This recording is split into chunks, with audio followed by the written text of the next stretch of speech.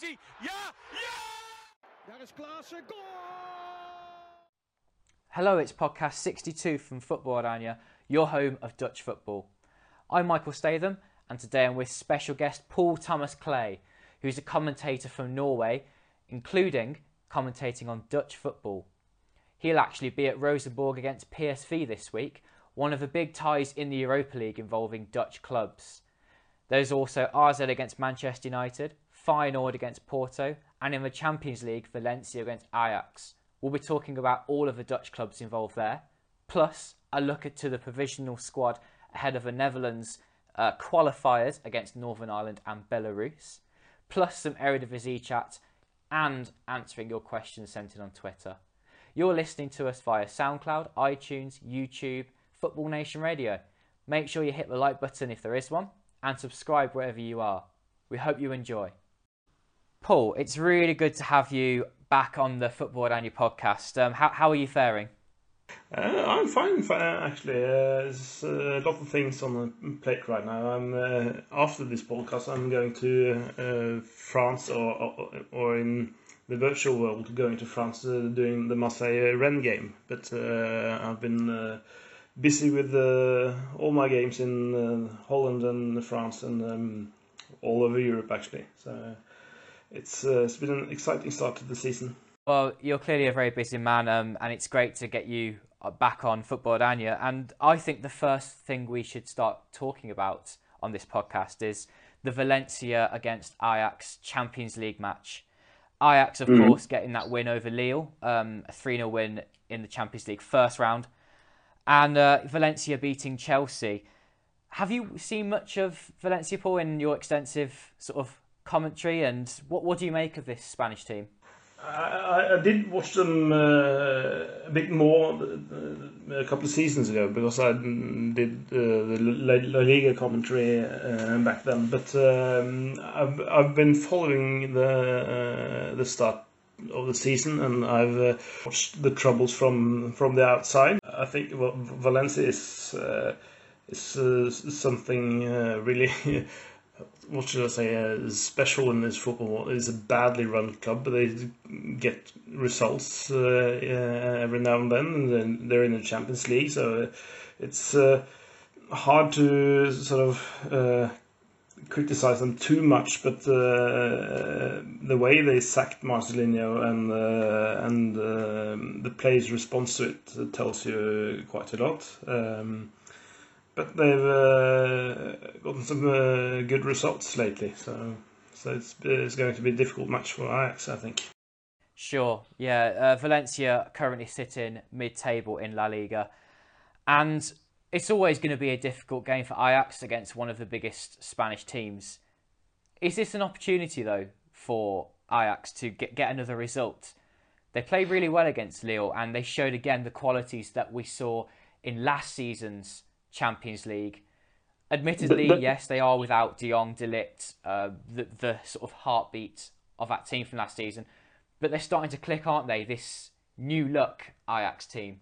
Definitely, and I've been impressed about how they've gotten about their business and actually using both Alvarez and Martinez in midfield, which were brought in to cover for De Ligt, I believe, or in part at least, and shows you the flexibility of Ten Hag, I think, how he manages his resources in his squad, switching from a 4-3-3 to a 4-2-3-1. More or less. I've been really impressed about how they started the season and are starting to sort of find their shape with the new players. In the Eredivisie, they've been very busy beating Fortuna Sittard and Groningen 5-0 and 2-0 respectively. However, in Europe, against Lille in particular, even though they were at home, they did give away quite a lot of chances, despite playing that Martinez-Alvarez midfield, which you were talking about. Do you still have concerns that this Ajax team might not be tight enough? I think they have come a long way, by the way, since the qualifiers of the Champions League, where they did look a little bit all over the place, for the want of a kinder word. There was a really soft middle in terms of their centre-backs, and whenever balls were put into the area, there was trouble. And do Valencia have the threats that might cause Ajax some harm? Yeah, in abundance. I think Valencia on their day is a fantastic team. They will really have to be on top of the game to sort of keep them at bay. I think Rodrigo scoring at Stamford Bridge, for example, Maxi Gomez that they brought in from Celta Vigo is an excellent player. They got Parejo in the midfield, Ferran Torres. I don't know if Carlos Soler will be playing, but they got lots of quality all over, I think. But they can be heaven and they can be hell. Valencia, you never know which one you will get. So they're very much up and down. So if Ajax can be tight on the defensive end, I think they will fare well. I think they will get 1 point at least. That's a very optimistic view of how you think Ajax will get on. I hope you're right, because Ajax certainly hold the Netherlands' best chance of getting far in Europe again this season. It's a big game for them, and this is before they play Chelsea twice next month. Do you think that this could be a sort of make or break fixture in terms of qualifying for the next round? I think there's a lot to get from those Chelsea games. I think there's a possible 4 or 6 points in that double fixture. So I'm not putting too much into the Valencia game, but the way I saw them play against Lille, I thought they were fantastic. They weren't 3-0 up in all those in the chances created and shots on goal and stuff like that. They were quite effective actually in that game. So it's a bit flattering result with the 3-0 win, but the way they fought out that match, I think, was great to see. They rose to the occasion and they sort of put a lot more heart into it, I think, than I've seen them done in quite a few of the Eredivisie games, where it's more sort of business as usual. There's nothing special to them. They win without too much trouble, and so it's just an ordinary day at the office playing Eredivisie games. But they really showed themselves against Lille, and I think they will do that again at Mestalla. Sure thing, yeah. I agree. Ajax have certainly been a lot more comfortable in their Eredivisie this season. Again, is that because Ajax are too strong or the others too weak? Then that's up to opinion. I think it's maybe a little bit of both. But yeah, a big fixture for Ajax, but not the only one for Dutch clubs in Europe this week. Another look at PSV then. So they are in the Europa League this week, playing away at Rosenborg, a Norwegian team. Yeah. Who better to ask than yourself? I've actually watched more Eredivisie games than the Norwegian League this season. In Norway we play spring-autumn series, so we don't play a season which starts in the autumn. We start in March and end in November. So we're almost at the end of the season actually in Norway. Rosenborg has started badly. They had quite a good run a while back, but they've reverted to the bad start, the tendencies from the bad start. Really, they weren't good yesterday against Brann from Bergen. They have problems, and I think they will have huge problems against PSV. So you think it'll be a very comfortable evening for PSV? Who do you think will cause Rosenborg the biggest threat? Obviously, the goal-scoring menace, Daniel Malen. He's been fantastic this year. Of course, the pacey wingers is going to cause problems, and there are quite a few weak points at Rosenborg. So there's a lot of opportunities for PSV in that game. But then again, it's up to PSV not to underestimate Rosenborg, because they also know how to play European games and sort of bring out their best when the floodlights are on and in the European nights. They got threats themselves. So PSV must play maybe not at their very best, but they can't go easy on Rosenborg, I think. Okay, yeah, sure. And I think we'll touch upon Daniel Malen a little bit more later in this podcast when we talk about the Netherlands squad. Another fixture we've got to look forward to this week is Feyenoord against Porto. Let's talk a little bit more about Feyenoord. How have you found them this season? Because they've been stuttering quite a lot, haven't they? Before today, we're recording on a Sunday, by the way, if you're listening. They had only 2 wins from 7 games. At the same time, only 1 defeat. But a 5-1 win over Twente this weekend. That's quite the response from Jaap Stam's men, and a big result before the Porto game. And it will give them a massive confidence boost, I think. As I wrote in the predictions on your website before this round, I wrote that Jaap Stam should have got more out of his players, and today they really delivered the goods. 5-1 was it in the end? 5-1 against Twente. I think it's a massive result for them. It will be a huge confidence boost ahead of next game. However, they have got the deficiencies at the moment, haven't they, Feyenoord? I haven't watched all their games, but I'm not sure where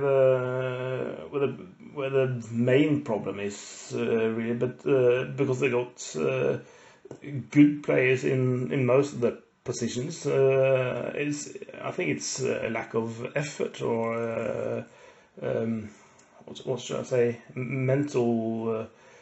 This is a mental thing for them, I think. They got talent, they got experience, they got speed, strength, everything they need to be a top team, but they haven't looked like a top team until today. Agreed. They have taken a while to get going as a team under Stam, and then once I thought it was getting going, they had a hideous performance against RZ where they lost 3-0. But they did respond really well against Twente. Oh yeah, I agree. It's perhaps a mental thing with them. And it could just be that on the day, Stam said the wrong thing before he let them out onto the pitch and they lost. Let's see now if they can keep up that kind of form that they showed against Twente today, because if they can get those attacking players going, they're going to be a top 3 team again. But a difficult season awaits, I think, because Orkun Koçu, who looks so promising in midfield, he's been taken off quite a lot recently. He's been substituted off by Stam. That midfield is definitely the thing that seems to be the most inconsistent for Feyenoord. They have good attacking players, admittedly without a proper striker at the minute, with Jorgensen out injured. A decent back 4 too, which is coming along nicely with EA developing a good partnership with Botahine. Fullbacks as well, again finding their rhythm, finding their best football. So yeah, it was a surprise to me to see Feyenoord actually stuttering at the start of this season, but maybe it is the midfield. I don't know if they quite yet know their best team. Yeah, that's my take on it too. It's finding their best 11. So it's a matter of time before they get more consistency out of their team and get more consistent results. I think they will be a top team by the end of the season, but they haven't been one so far, and they need more than one game to sort of get them out of the let's say, slump that they're in. They need 3, 4, 5 games to sort of prove that they're all right, I think. Yeah, agreed. They will get there eventually. As I keep holding that belief, let's see if they can keep it up then. There is one more game in the Europa League, which is AZ against Manchester United. However, we're not going to preview it on this podcast today because we actually have a special preview video, which you can find on our YouTube channel. If you're listening on other platforms such as SoundCloud, iTunes and Football Nation Radio, you know that to look on YouTube for that preview video against Manchester United, where we have a special guest there to talk all things Manchester United. The next thing we're going to talk about then on the podcast is the provisional squad for the Netherlands. There weren't a lot of surprises from Ronald Koeman on this occasion. But again, we're seeing a lack of a call-up for 2 players in particular who Koeman is definitely trying to get tied down for the Netherlands. And they are Mo Ihataren and Serginho Dest. I'm just going to come to one of our Twitter questions. I'm just going to get it on my phone here. It's from William. He asks, when should Ronald Koeman pull the trigger and call in Dest and Ihataren? Would the November window be ideal since there wouldn't be any competitive matches until the Euros? How great would the risk be of losing both of them if he waits until next summer or beyond? Now, I don't know what you think of this, Paul, how you've made of a situation involving Ihataren and Dest. But for me personally, I know it's a risk to call players up into a competitive match squad, but he's got to get these 2 tied down. And it could just be that Morocco or USA pull the heartstrings of these 2 players and take them away from the Netherlands, when I think these 2 could be crucial for the future of the Dutch. Yeah, I agree with you. I think it's a shame it's not done already. Either way, maybe in the case of Dest especially, because he's both actually, but Ihataren is still young. He's or even younger than Dest, 17 still, and Dest 18. But they've lost sort of originally Dutch players to their parents' homeland, like Masraoui and other players. So it's I think it's a shame that those 2 didn't get picked this time around. They could sort of be included in the squad, and if the results are going the Netherlands' way, they can substitute them in, and then they'll be tied down. It's sort of a low risk thing to do, to pick them for a squad like against Northern Ireland and Belarus, isn't it? Well, the game against Northern Ireland is a huge one, and one that the Dutch really need to win. But yeah, that game against Belarus, it's a lot more winnable. And if you just put them on the bench and bring them on for 5 minutes at the end, switching on a right, perhaps even putting Dest on the right wing to see out the results, I think that's worth it, just to time down. Yeah, and it's a problem with the selection of international squads in many countries. Really, like this one from the Netherlands is. You have the same issue in other countries as well, even in Norway, with players with a let's say mixed background and playing for their parents' home country instead of the country they were born and raised in. Because of sort of a reluctance to call them up too early in a way. I think the Netherlands have lost good players that way before, and they should learn from it, and they should pick Destiny Ihataren right now. I would have done so anyway. These squads contain 23 players, I believe, when they are finalized, and they can easily pick 20 players that can do the job, and they can fill up those last 3 spots with talents and players like Destiny Ihataren, in case they get the chance to sub them on and not affect the results in a way. Agreed. I agree with you. particularly when you see the likes of Kluivert still called up, Strootman, Vilhena, Harteboer.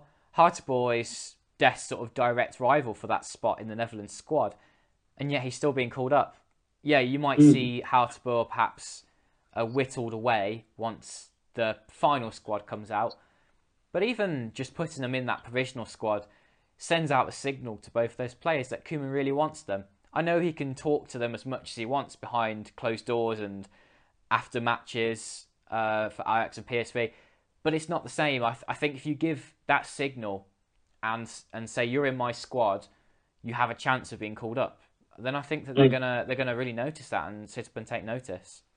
Definitely, and I really don't understand why Koeman's done it that way, but it's his call, it's his job, but it's also on him if the Netherlands lose those two players, I think. Yeah, agreed. Although we have seen in the past with Danny Blind calling up De Ligt at just 17 years old and throwing him in, and it went so wrong, didn't it? Obviously a crucial position and throwing him from the start in a vital Euro qualifier when everything was going against the Netherlands, but yeah. That's the other extreme in a way. You shouldn't put a 17-year-old in a central position in an important game like that. But still, you can pick them up for the squad, and you can have them on the bench, and they can sort of get to know the other guys a bit and sort of feel included in the squad. So it's even if they don't get playing time, there's sort of feel some sort of form of loyalty to the other guys in the national squad. So it's about including them in the squad, not only as a player, but it's also a social thing component to this, I think. Yeah, and one of the players we're also glad to see in the provisional squad, Daniel Marlon. We touched upon him briefly earlier. How have you made his start to the season? He's scored 8 goals in 8 games for PSV in the league, but 12 goals overall already this season. An outstanding record. Is he going to be the answer to the Netherlands in attack? What do you make of his abilities? I think he could be sort of a new Huntelaar or De Jong for the next 10 years. He's that good a player. He could be even better maybe, and it follows the tradition of great Dutch strikers. I think being schooled by Henry at Arsenal and Bergkamp at Ajax, he's gotten quite a good education as a striker. Some of the best professors teaching him, but he's sort of he's got a lot of good things going on, and he's not extreme in a way like Mbappé is in France, or but he's very good all round. I think he's got a great set of skills, but not extreme in a way. I think just that it's unusual to have that, to be such a complete player at that young age. I think it's as a lot of the players that play around Marlon that he's scoring all of these goals. The biggest difference between Marlon last season and this season is the simple fact that he's scoring loads of goals. And yeah, the positional change that he made this summer from a winger back to a striker may well have been key. Yeah, definitely. He's a striker. He's a central striker. Like I tried to say it with his next De Jong or Huntelaar. He's not a winger, I think. At least it is not his best position. He's a goal scorer. He needs to be in the middle, and he's got great movement. He's got strength and speed, but it's the whole package that stands out with him, I think, to be such a complete player at that young age. I'd love to see Koeman trying a sort of 2 strikers in attack Marlon perhaps with Memphis. I think that he'd work really well as a duo. Yeah, definitely. I was thinking the same when I browsed through the squad just before we started recording. I think that would be a really good, or potentially a really good partnership. Yeah, and we'll look forward to Marlon perhaps getting a start against Northern Ireland next month for the Netherlands. One final thing then to talk about on this week's podcast, Paul, is a look to the Eredivisie. Now, normally we cover the biggest teams in the division and we look to some of the things that stand out for us in the league. But this week, let's have a little look at how the table starts at the bottom. And after 8 games, RKC Waalwijk, 8 games, 7 defeats. Fortuna Sittard, after 8 games, only 3 points. It's not looking good for those two, but also ADO Den Haag, who's currently 16th in the final relegation sort of playoff spots.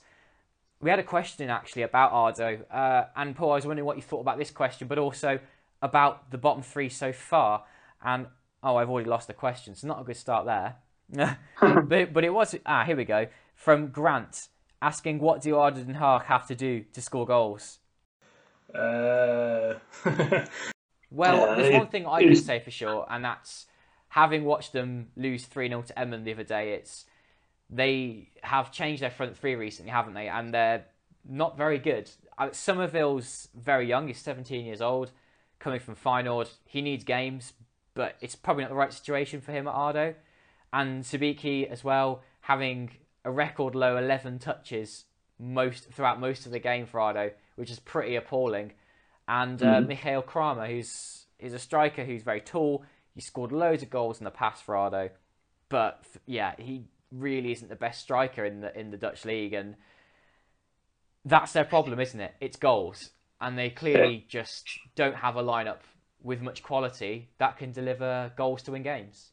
Definitely. And the boring question, and then the boring answer to the question that was posed to us is that they need to take the chances, and they haven't done so this far, and putting all the responsibility on a 17-year-old is nuts. I think the players who should be pulling the weight is like Kramer, as he said. I haven't been that impressed with him in the past. He has scored a few goals a few years ago, but still, then he got good service from crosses and from the midfield and the wingers, but it doesn't seem to work. This season, yeah. It's a confidence issue as well. Obviously, they're not. They've had a bad start, but they're with the three points next round. They will jump up for 4 places in the table potentially, and then there's another 3 in the top half. So they're in a bad situation right now, but it looks bleak when you look at the table and they are in the qualifying spots. But I think if they can get a good result the next round, then they'll can work on that and start building on the confidence from that. But it's not completely disastrous, but they need to work hard on scoring goals. They do, and I think that their midfield is also a really weak area because they just cannot hold on to the ball and work it forwards towards their forwards. You're saying about, it's not disastrous so far, but we could be looking at something a lot worse in 5 or 6 games' time, and it would be such a shame to lose such an established Eredivisie club. I know, obviously, life is a cycle and things must happen, and ADO getting relegated might well be one of them. But you say about they haven't had a disastrous start. 2 sides that have, Fortuna and RKC, who have not had a win between them so far. And this season, the Eredivisie has 2 direct relegation places, the two bottom positions. Mm. Do you think that this bottom two might stay the same throughout the season? From what I've seen so far, yes. It's almost expected as well, isn't it? Those two. I think that EK Save definitely are a side that will be directly relegated back to the Eredivisie, given how they've not really signed many Eredivisie quality players this summer. It was lucky that they got up from the playoffs last season. As for Fortuna, they did really well last season, but then lost their best players that performed in the Eredivisie. They've replaced them with quite a few foreign players who so far, apart from maybe one or two, I haven't been impressed with. So I just can't see them turning it around, neither of these teams. And also because the teams above those two at the bottom have at least from time to time given small glimpses of what they can do, and they have at least in certain games performed quite well.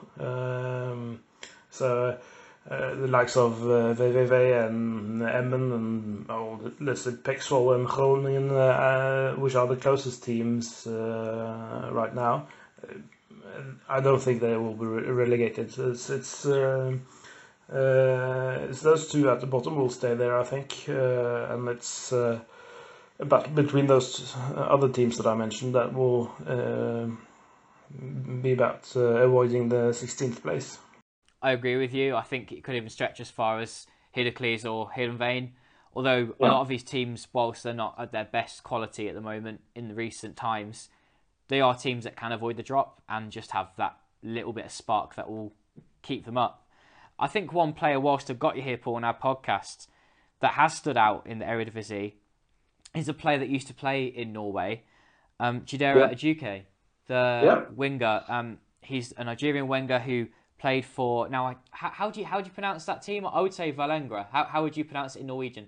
Well, it's I can almost see the stadium from here, from my kitchen window. It's it's in the Oslo dialect. It's Vålerenga, which is in a clean Norwegian way of pronouncing it. It's Vålerenga. Which is, well, it's not that important to pronounce it correctly as long as I understand what you're saying. It's difficult with all the languages and pronunciations across the footballing world. I work really hard on it as a commentator, sort of get the right pronunciation. But it's difficult to be 100% on it all the time. I think it's important to have a really good idea as a commentator, but also for me in this kind of situation on a podcast where I don't want to pronounce a player's name wrong, and I think it's really important to listen into the sort of mother tongue commentator pronouncing that player's name, and then you can replicate that because they're going to know best, but also it's more authentic to get that correct pronunciation. We are digressing slightly here, Paul. And Chidera Ejuke, what have you made of him so far? Do you think he's made up the step up well to the Eredivisie? He scored 2 goals for Heerenveen yesterday in their win against VVV Venlo. Yeah, it seems like he's settling in quite well. 4 goals this season in total, and I think it's a step up for him, of course, going from the Norwegian league to the Dutch league, and Heerenveen is probably slightly better than the team he left. So it's a step up for him. It's not a big step, it's not a huge step, but it puts him on a bigger stage, and he's ambitious. He's just 21 years old, and he's got a lot of things, a lot of strengths. I think he's fast, and he's unpredictable in a way. He's difficult to sort of to stop for a defender, because you never know quite 100% what he's going to do in every situation. He's good. I think it's exciting prospect for Heerenveen. I don't think he will be there for too long either. If he can keep on scoring goals at this rate, he'll definitely be gone next summer. I think that he'll be there. Well, obviously this season, he might well be there for another season after that. I believe that he wants to keep stepping up the footballing ladder, and where better place to do it than Heerenveen. Paul, thank you very much for joining me. We've discussed plenty in this podcast, from the Europa League games to ADO Den Haag to Daniel Marlin and much more besides. So, yeah, thanks for joining me, and we hope to get you back on the podcast really soon. Thanks for having me on. And if you are listening to us at the end of this podcast, well done for getting here. Make sure that you're liking and subscribing wherever you are. And we have plenty more coming up for you in the coming weeks and months on Football Aranya. So stay tuned to all of our platforms. Thanks for listening. That is back up! That is back up! Daar is hij! Ja! Ja! Daar is Klaassen, goal!